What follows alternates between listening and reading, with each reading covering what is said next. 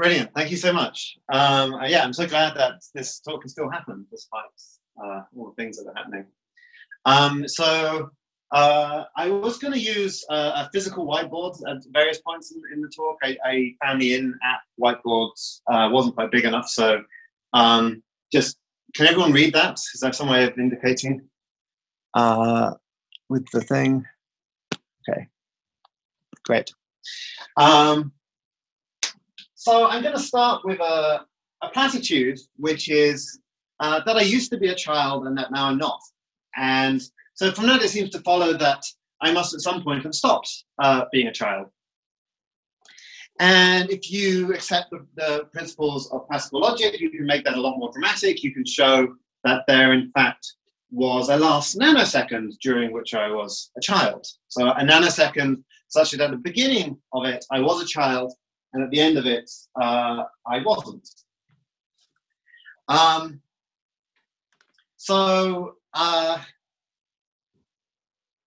What people normally do to diagnose that kind of surprising conclusion is to say something along the following lines.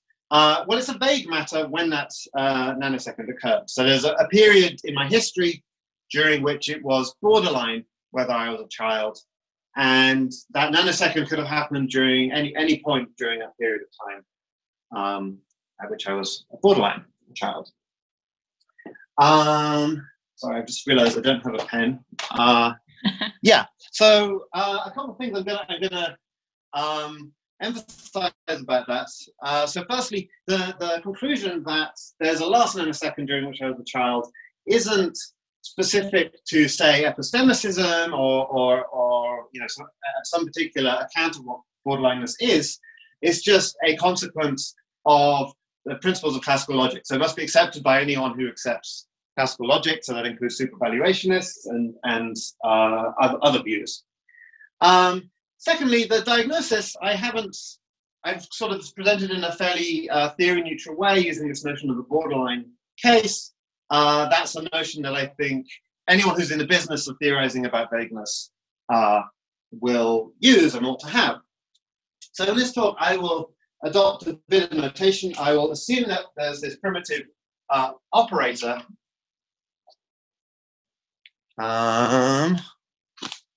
Lost it.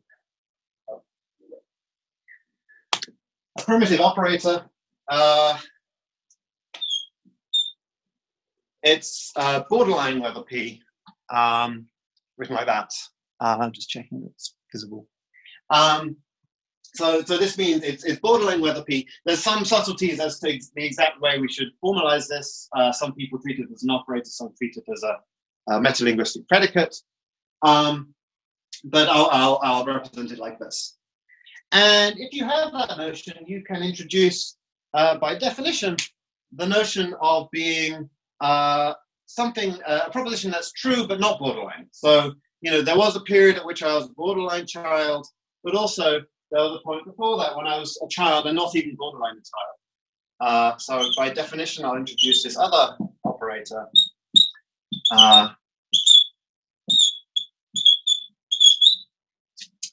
It's determinate that P, meaning P and it's not borderline whether P. So the crucial thing to emphasize here is that determinacy isn't a theory-specific notion. It's a notion that anyone who has the concept of borderlineness ought to have.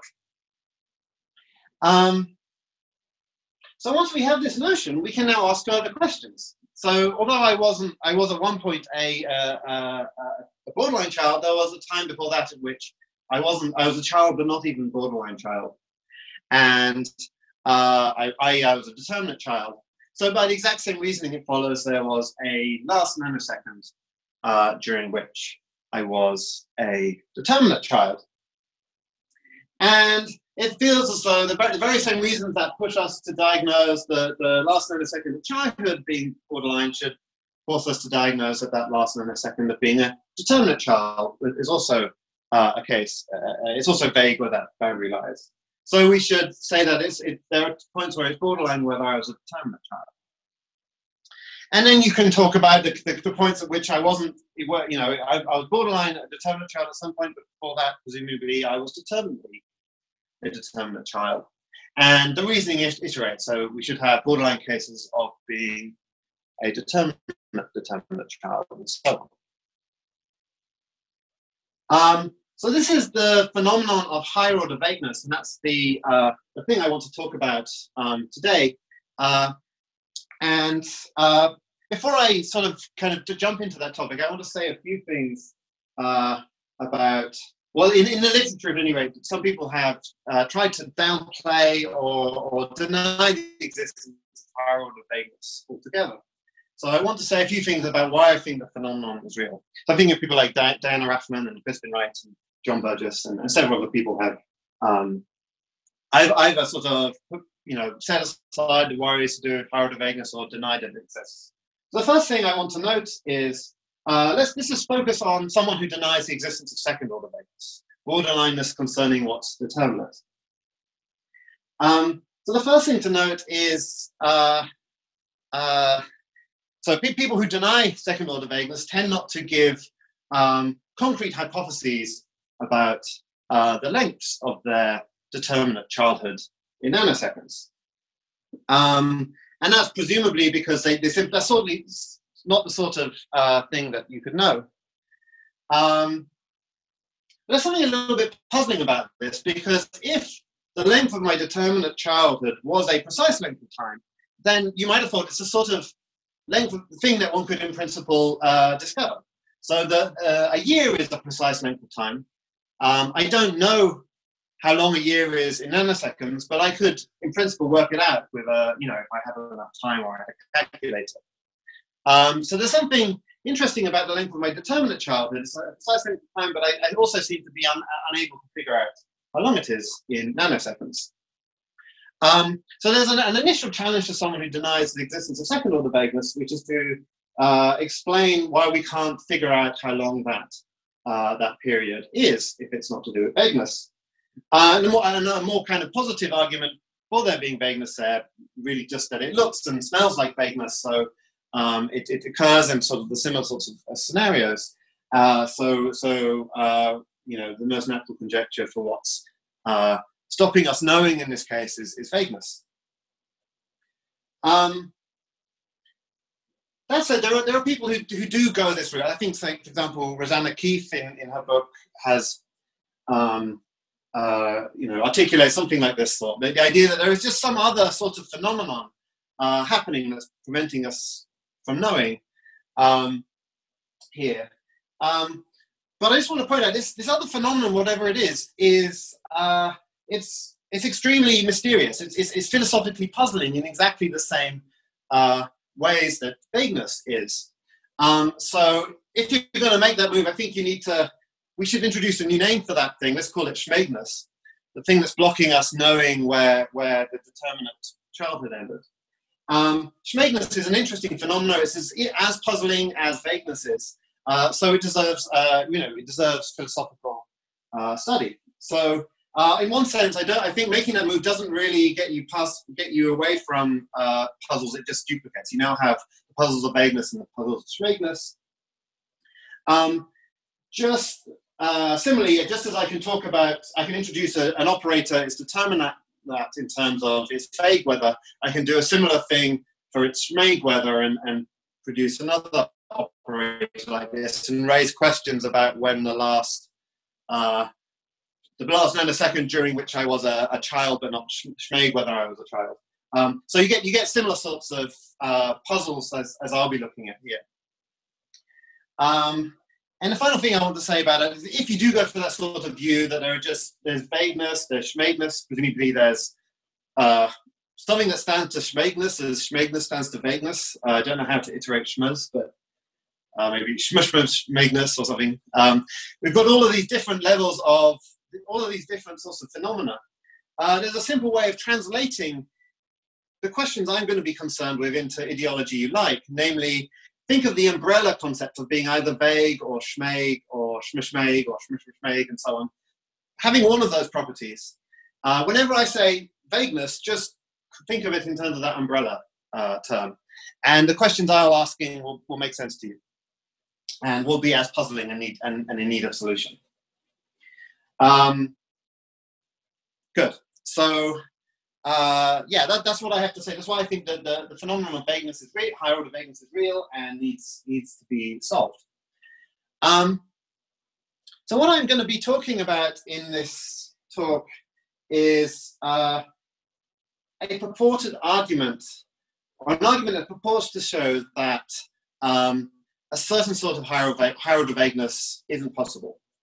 And I think that's puzzling and even paradoxical because of the sorts of reasons I just gave, that the higher order vagueness ought to exist.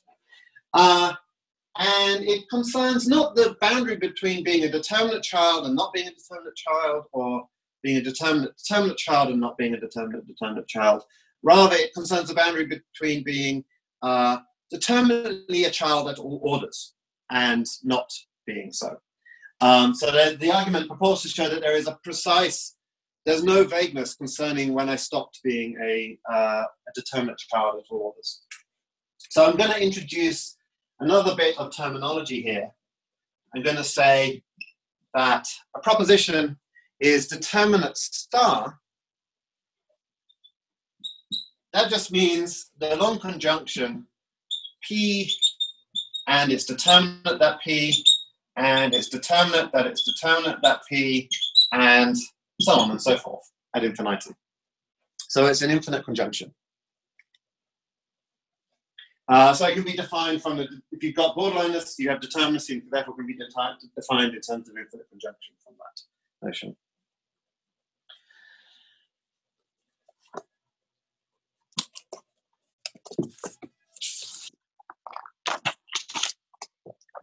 Okay, and so the argument that I'm going to discuss, it sort of has its basis in a number of arguments that exist in the literature in one form or another, but I've simplified it into I think a very a slightly more minimal set of assumptions, which I think make clear what we have to deny. So the assumptions are as follows. And these are on the handout as well. But the first one is classical logic.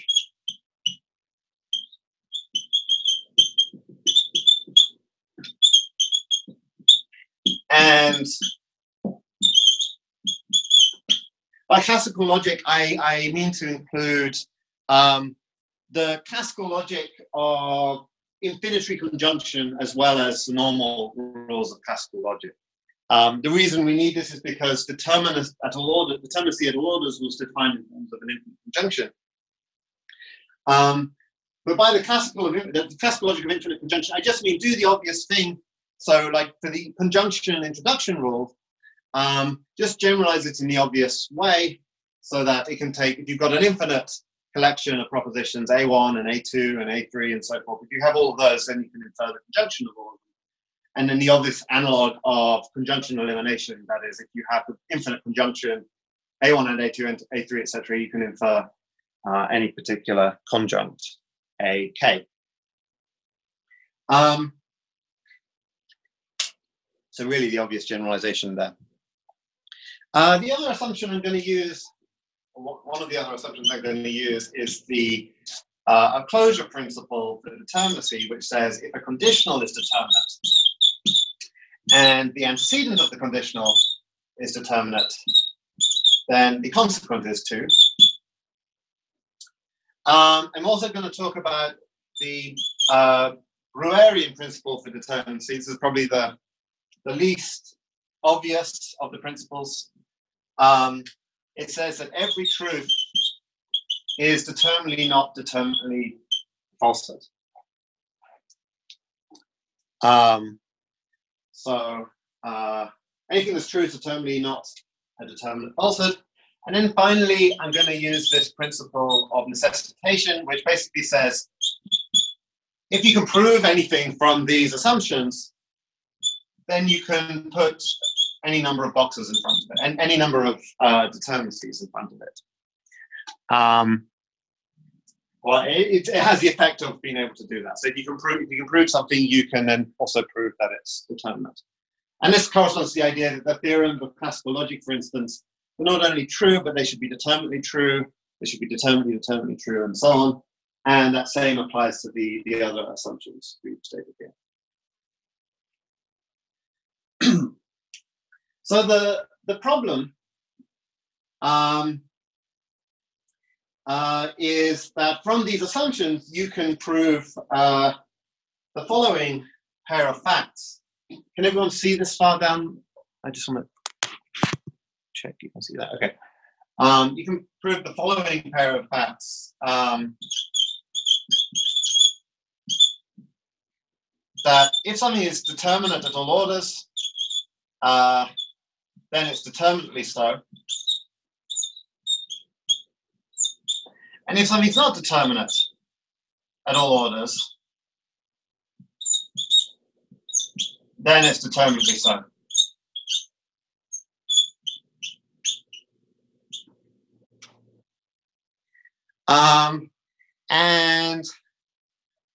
So this means, in particular, given an instance of excluded middle, that either something is determinate as orders or it isn't, you can infer that any claim of the form is determinate at all orders that A will itself be determinate whether it's true.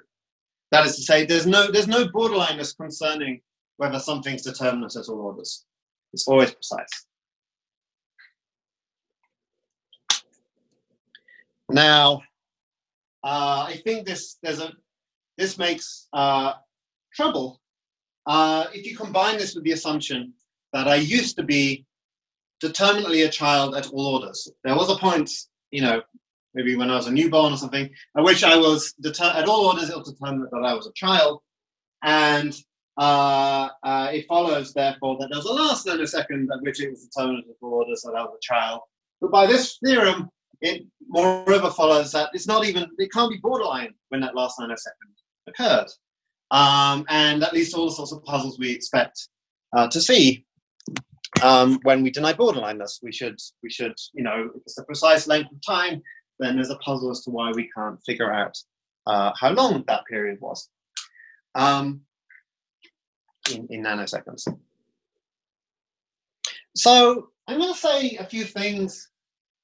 I'm just going to walk through some responses to similar paradoxes in the literature. I'm going to start by looking at this first principle down here. I'm just going to rub this off and rewrite it top.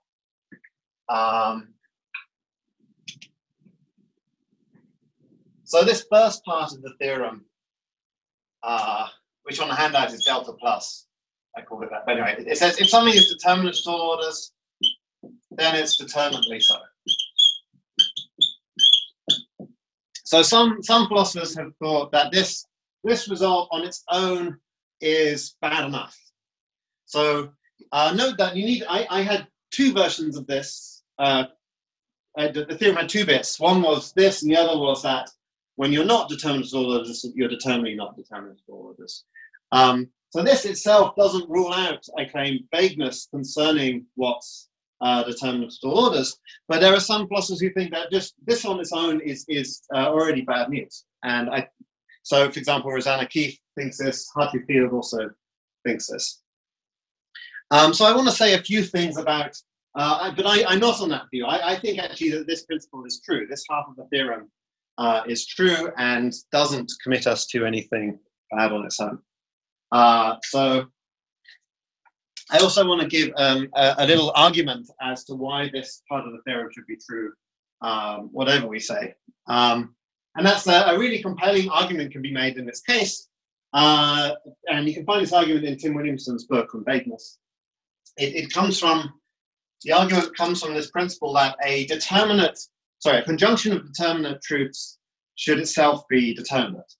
So we can formalize that as follows. If we have that A1 is determinate, and A2 is determinate, and A3 is determinate, and so on, then we should have that the big conjunction A1 and A2 and so on should be determinate.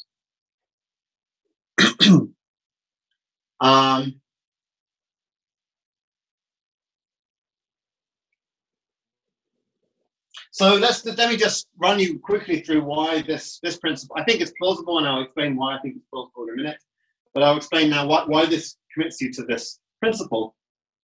And the thought here is, well, suppose I have that A is determinate at all orders. So that's, given our definition, that's equivalent to saying A and it's determinate that A, and it's determinately determinate that A, and so on. Well, by infinitary conjunction elimination, I can eliminate one of the conjuncts. So that obviously implies that.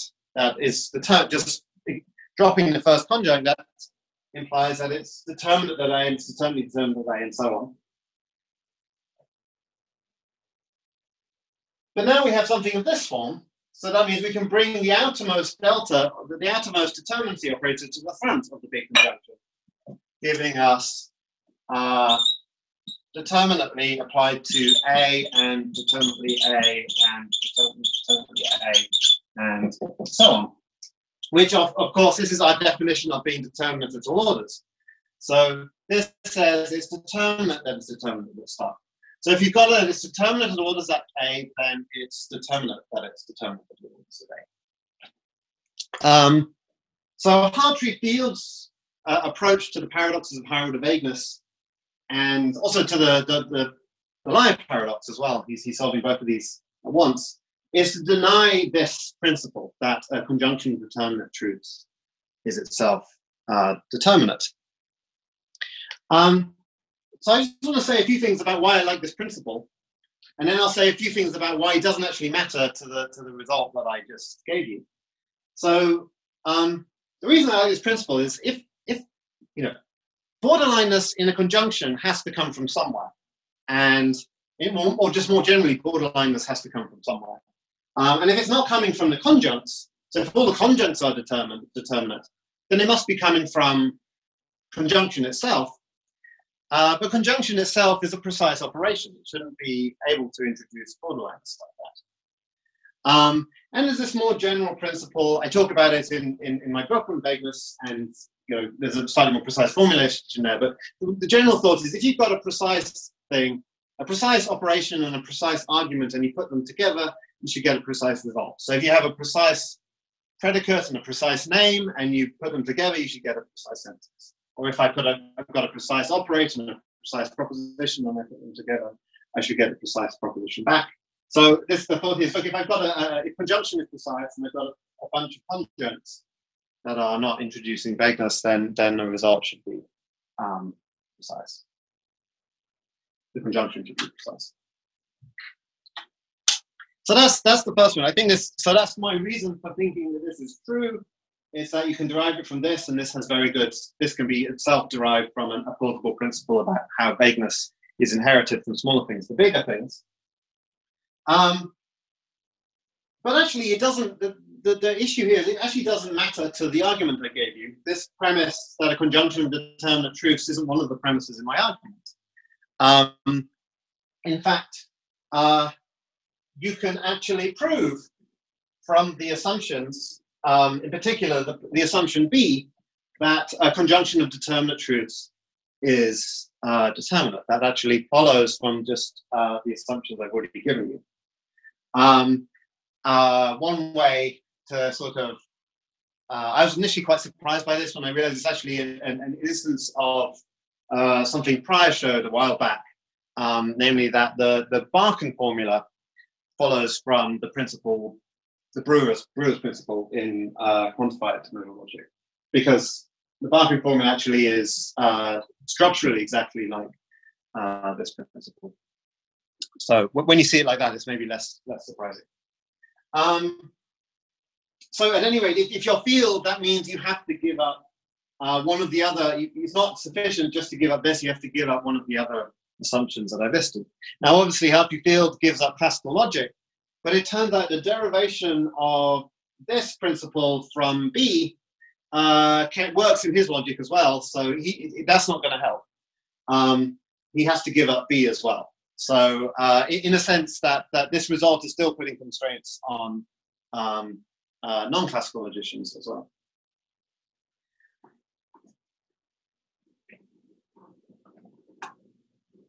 I'll just say, since I'm accepting this principle, I'll just say a bit about why people don't like it and why I'm not swayed by that thought.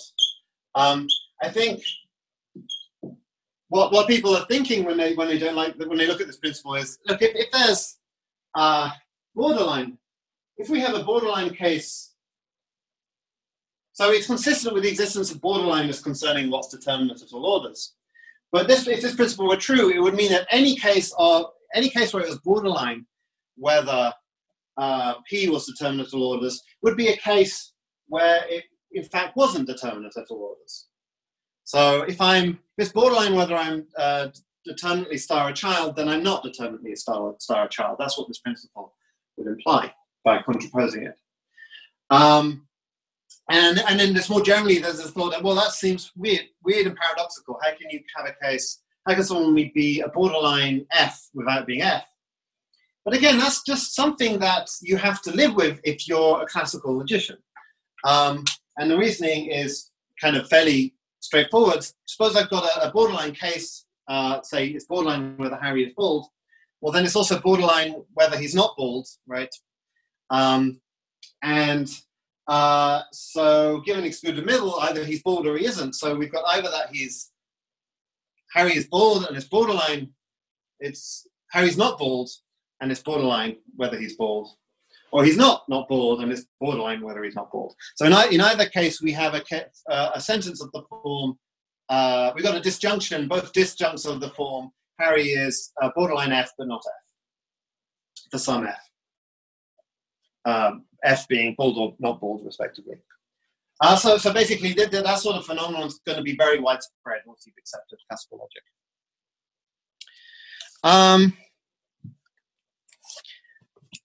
I guess another principle that sometimes gets invoked in this as a way to get around this is the closure principle K. So,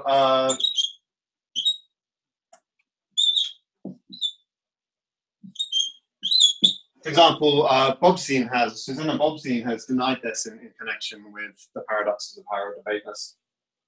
But I think actually a very similar argument can be made in favor of this principle. So we've already argued that a conjunction of determinate truths should be determinate, and that holds as forcefully in the finite tree case as in the infinite tree case. If you've got P and Q are determinate, then the conjunction P and Q should be also determinate. The other direction, I think, is extremely plausible. If you can't have a determinate conjunction with a borderline conjunct. So if the conjunction is determinate, the conjuncts neither of the conjuncts can be false or borderline, so they must both be determinate. So this principle seems, I think, quite good. And if you also have the idea that logical equivalence can be substituted salve veritate, you can actually prove the K principle. The idea here is just, well, if I have that these two things are determinate, P arrows Q and P, then by this direction of that principle, we get that the conjunction is determinate.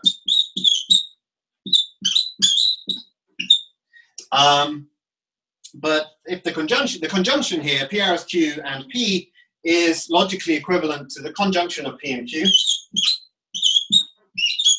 So substituting logical equivalence gets us that. And then finally, we can apply the reverse direction of this principle to get that both P and Q are individually indeterminate. In particular, Q is determinate. So these are all, think of this as a chain of conditionals. Each one implies the next one, so that if you have the one at the top, the conditional with this as the antecedent and this is the consequent, follows. So we have effectively proved K from some other principles that I think are more intuitively, or at least amenable to a more straightforward justification.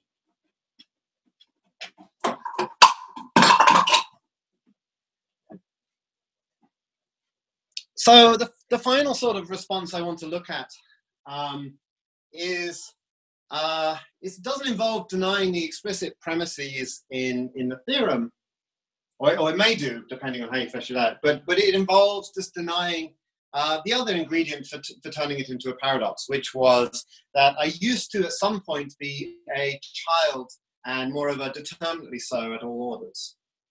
So you could have a picture where very little is determinate at all orders. Maybe nothing at all is determinate at all orders. And I think there are, well, I think the plausibility of this response can sort of, it depends on another contentious issue in the philosophy of vagueness. And I want to look at how the response looks on both of those options. So the issue I'm thinking about is whether we should think of borderliness as being represented as a propositional operator or as a metalinguistic predicate. Or maybe in other words, whether you think that propositional vagueness is the basic notion in terms of which, sentential vagueness should be explained, or whether you think sentential vagueness is more basic and you should either explain propositional vagueness in terms of it or deny that propositional vagueness exists.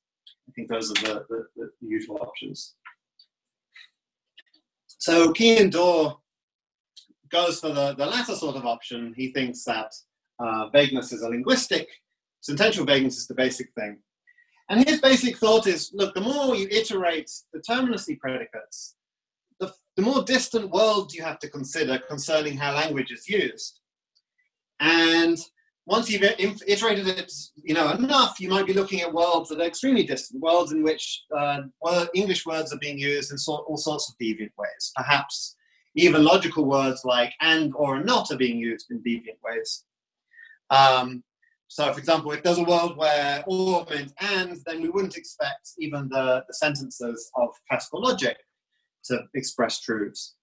And so we shouldn't even expect the sentences of classical logic to be determinate at all orders, which means in particular that we shouldn't accept the necessitation principle that I put on the handout. That basically allows you to put as many determinacies in front of a theorem of classical logic as you want. So I'm going to come back to that view in a minute, but I also want to look at it from the other perspective. This is sort of the perspective I like, which I defend in my book on vagueness, namely that propositional vagueness is the more basic thing. So one thing to note is if you're a friend of propositional vagueness, you're likely to think that metaphysical necessity isn't the broadest sort of necessity there is. And one way to see this is there will be metaphysically necessary truths, presumably, that aren't determinate. And since determinacy has all the formal properties that a kind of necessity operator has, that means that being metaphysically necessary doesn't imply being necessary in every possible sense of necessary. Examples where you've got something that's metaphysically necessary but not determinate might include, so for example, if given plausible supervenience assumptions concerning how the vague supervenes on the precise, perhaps you think everything supervenes on the propositions of physics, and you think the propositions of physics are precise, then there'll be necessary facts, telling us how, for example, the cutoff point for childhood depends on the underlying precise parameters, like age in nanoseconds. There'll be necessary truths of that form, but those truths won't be determinately true or determinately false, because those are the sorts of things which are paradigmatically vague.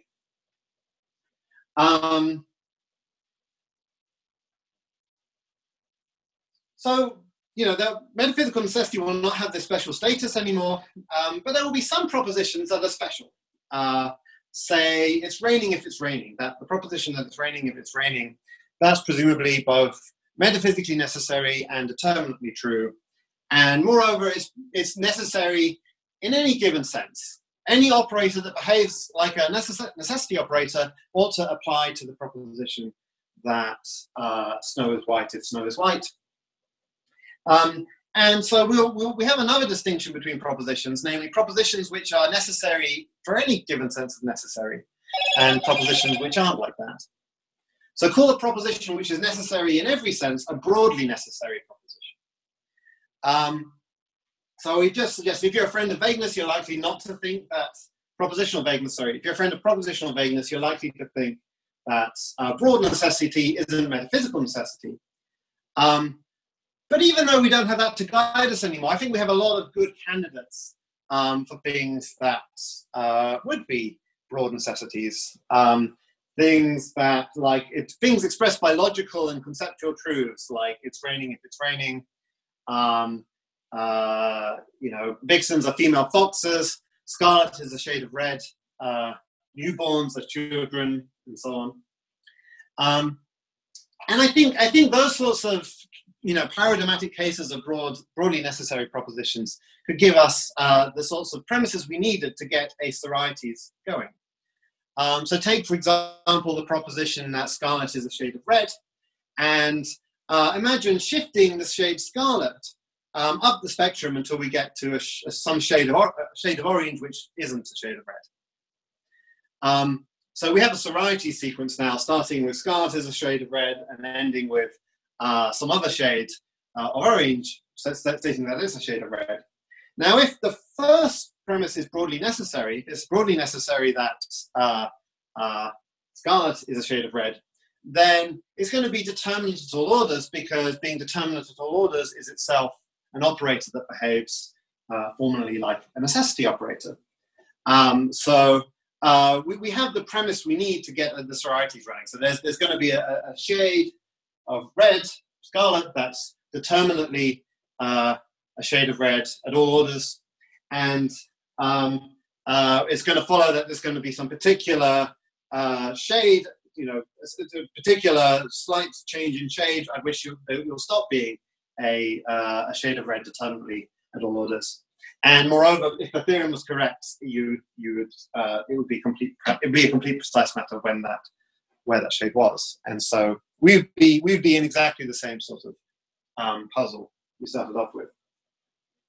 I think those sorts of considerations can also be applied to a linguistic theorist. So even if you don't think that, even if you don't believe in propositional vagueness, there still are some sentences which you might expect to be determinate at all orders. You know, Dorr notwithstanding, I think people who do take this line tend to think that logical truths and conceptual truths are determinate at all orders. So the sentence, it's raining if it's raining, and vixens are female foxes, are the sorts of sentences that ought to be considered determinate at all orders. And again, you can use that to get the puzzle going.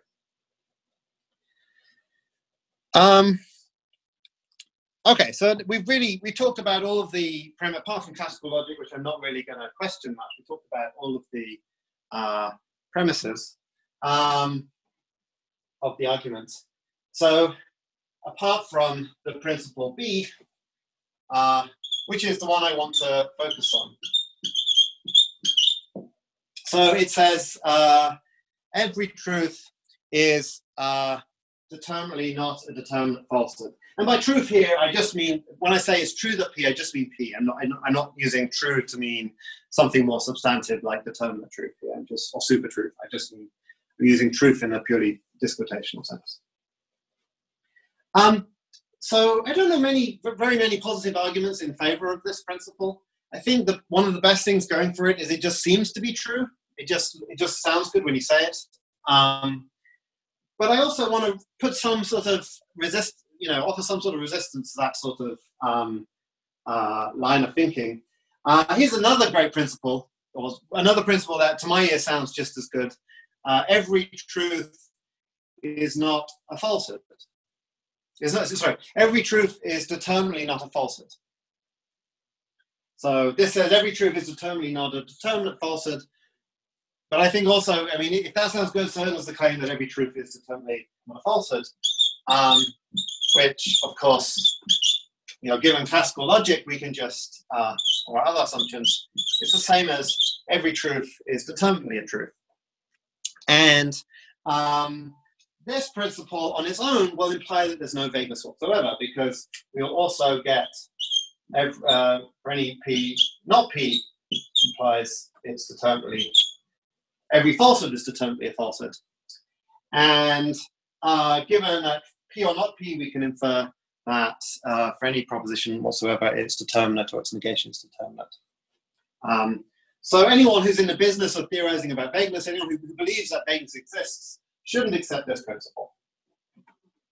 And I think once you've sort of gotten used to thinking in a way where that principle doesn't hold, I think the sort of the immediate reason for thinking that this is good evaporates. The other sort of argument I know in its favor is a lot more theoretical, and it's found in, I guess it's not really put forward as an argument as such, but it's mainly the kind of most natural way of modeling vagueness. There is a particularly natural and striking way of modeling vagueness in which the P principle comes out to be true. And this was articulated in this semantics was articulated in Williamson's book and an accompanying paper. And the model theory basically works like this.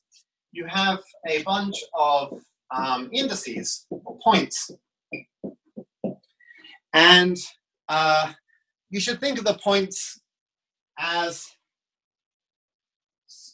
don't think of them quite as possible worlds. Think of them as things that settle all possible questions, including precise questions like, how old people are in nanoseconds, but also settling questions concerning where the cutoff point for being a child is. So settling both vague questions and precise questions. So if you're a supervaluationist, you might think of the indices as ordered pairs of worlds and precisifications. Williamson doesn't think of them like that. As I will be thinking about them, I'll think of them as broadly possible worlds. So not metaphysically possible worlds, but broadly possible worlds in the sense that we introduced earlier. Now, in addition to the points, Williamson has a notion of distance between points, which we should think of as kind of measuring how close they are. Now, different ways of saying what the distance facts amount to have been proposed. Some people think that worlds are close when the usage facts of the language in question are very near to one another, and they're distant when people are using the language very differently. If you're a friend of propositional vagueness, you won't be thinking in that way. There's a more deflationary way of thinking about the notion of distance, namely, two worlds are close when they assign near cutoff points to say childhood, and they're distant when the cutoff points they assign are very different. So if two worlds, one says the cutoff point is at this number of nanoseconds, and another one says that it's this kind of at the next nanosecond, they'll be close. But if they think that the cutoff for being a child is like a year apart, then we'll count them as being distant. And so Williamson's thought is to be determinate at an index, say here, you have to be, for a proposition to be determined, it has to be true at all sufficiently nearby indices. So the basic intuition here is if the cutoff point, if I'm this age and the cutoff point for being a child is, far away from me, if I'm safely a child, I've got a long stretch of time before I stop being a child, then I'll count as being a determinate child. That basically means I can move the cutoff point within some sort of margin, and it doesn't matter if I move it, I'll still count as a child. Whereas that means you're a determinate child. If you're too close to the boundary, then you will not count as a determinate child, because you can move the boundary by a small amount, in such a way that one way of moving it makes me not a child, and one way of moving it makes me a child. The propositions are true in all the worlds that are sufficiently near to you, given this relative notion of distance.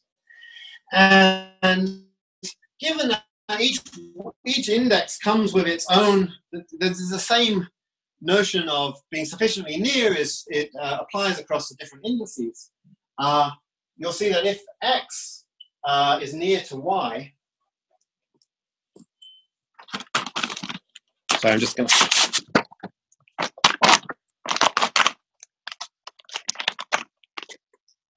if x is near to y, then, but if y is near to x by x's lights, then x will be near to y by y's lights. We draw the same size circle around y, an x's circle, x will be y's circle. Now, what that means is we can sort of, if you know a bit of modal logic, this means that the accessibility relation that this determines is a symmetric one. It means if x sees y, then y sees x back. And if you know any modal logic, that means that the principle, that's the frame condition for the principle, the Brewer's principle. It basically tells you that this principle has to be valid in the frame. So that's the kind of the initial argument. Then there's this paper by Anna Matani in Analysis, where she points out that, well, we shouldn't just be looking at the cutoff points for things like child and bald and so on. We should care about other vague things, in particular, being sufficiently near. You know, the sufficiently near is like how much tolerance you can, have before you to count as being determinate. That's vague itself. The determinacy operator itself is a source of vagueness. So we should expect the radius to vary from world to world. We shouldn't expect the radius to be the same at each different world. So, for example, x might see y, but y's accessibility radius might be slightly smaller, like that.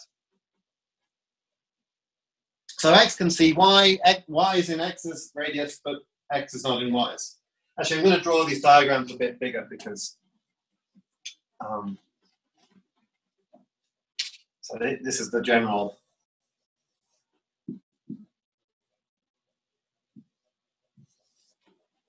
So this, I mean, the point here being that x can see y, but y can't see x back, and this means that the B principle doesn't hold in general.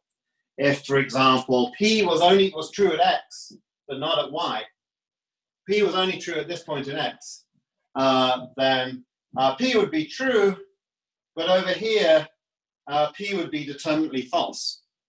And so it wouldn't be determinately true that P wasn't determinately false at x.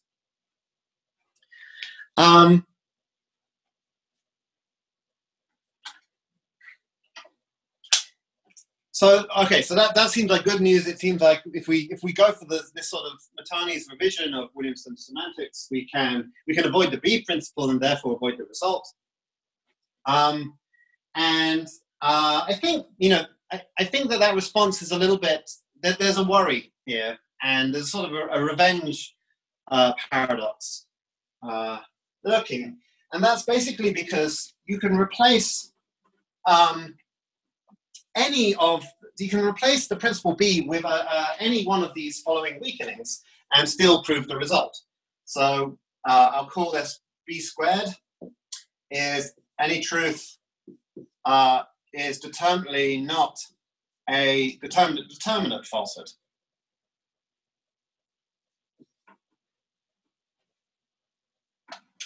So I've just replaced the, it looks like that. And you can introduce the following notation, right? Determinately superscript n to mean a sequence of n determinacy operators in a row. There's a principle that says, it's called b to the n, and it says, it just puts, it says any truth is determinately not a determinate to the n falsehood. And then there's this other principle I call b star. It's a bit less intuitive, but I'll just write it out anyway.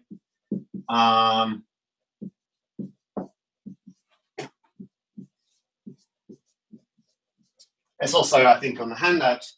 It says if it's determinate that if P, then it's determinate that P, And also, it's not determined that not P, then P. Now, that doesn't mean very much on its own, but I can give you an intuition for what these things say in terms of their frame conditions. So if the B axiom says that if X sees Y, then you can get back from Y back to X in one hop. So that's what symmetry means. If X sees Y, Y sees X. B squared says, B to the 2 says if X sees Y, then you can get back to X in 2 hops.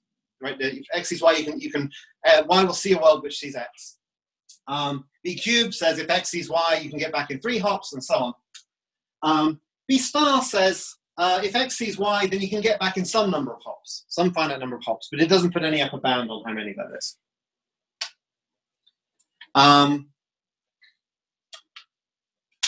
So they're all like generalizations of the symmetry idea, whereas symmetry says you can always get back in 1 hop. These basically say you can get back in, some number of hops, either some bounded number or some unbounded or any number of hops. And unfortunately, all of these principles, if you substitute them for B in the theorem, they would also suffice to prove the theorem. And the worry is that Mittani semantics might validate some of these weakened principles.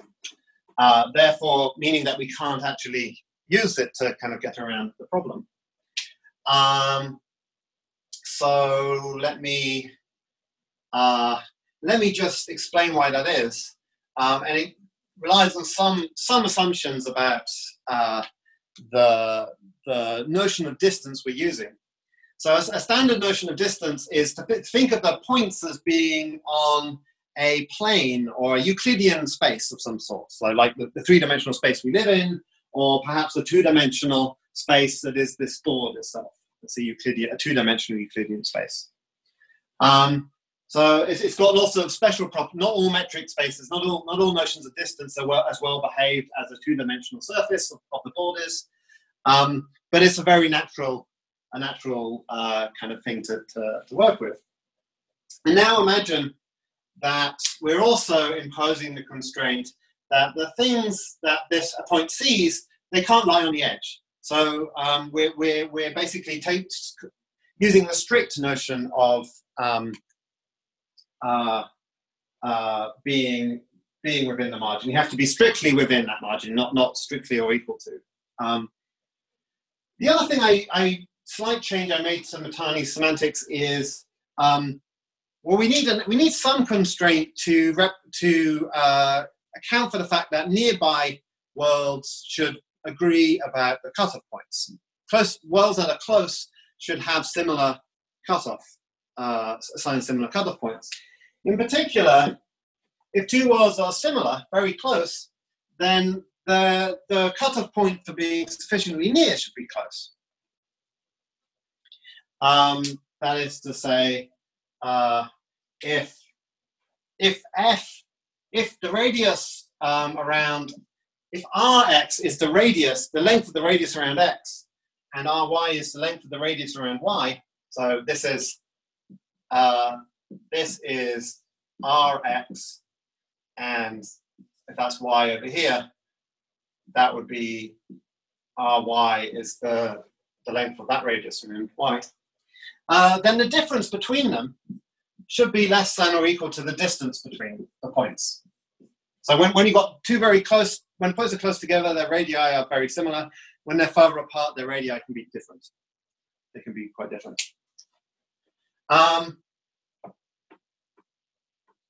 So here's why we get B star from this sort of semantics, once I put all the constraints in.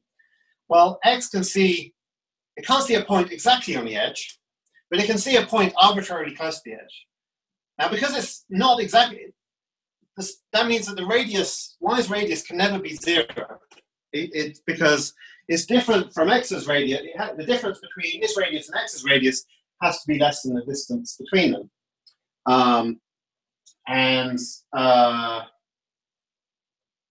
If it was 0, then it would be actually equal to the distance between them. So its radius, it's got some non-zero radius. But then we can, if that's Y, then we can look at a point on Y's radius that Y sees that is slightly closer to X. And because it's closer to X, its radius must be closer to x's radius, so the circle around that point will be slightly bigger. Then we can look at a point that point sees. Again, that's closer to x. Well, because it's closer to x, the radius again has to be closer to x's radius, so then we get a bigger circle around it, and so on until we get back to x. So basically the thought is if x sees some point y, no matter how close to the edge it is, you can always get back in a finite number of steps, because however close to the edge you get, the radius is going to be non-zero, and you're always going to be able to pick a point that's closer to you, and you can keep picking closer points until you get back to x. And the radiuses can't shrink indefinitely. So a very natural class of frames with Mittani's properties validate the B star axiom. And the B star axiom is enough to reinstate our paradox.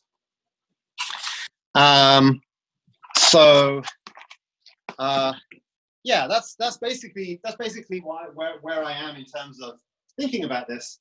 The last thing I did on the handout was, well, there are some technical theorems that I'm probably going to skip over because I'm running out of time. It turns out that actually if you don't put all of those constraints, if you just look at there's a definition of what a B frame is on the handout, so if you're interested, you can look at that afterwards. If you just take the semantics as very unconstrained, allowing the metric space to have any sort of properties, the logic of those frames is in fact exactly KT.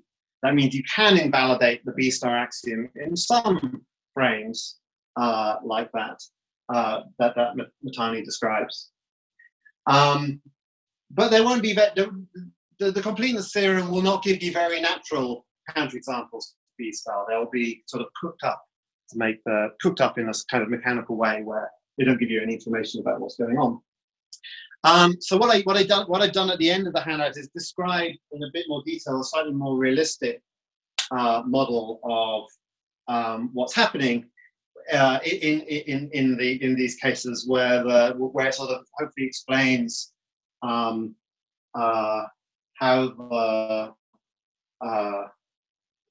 it gives you a sort of feel for how what's the term toward us. I think maybe I've talked for long enough, so maybe I won't bother going through that. So I'll end there. Thank you. Okay, thank you so much.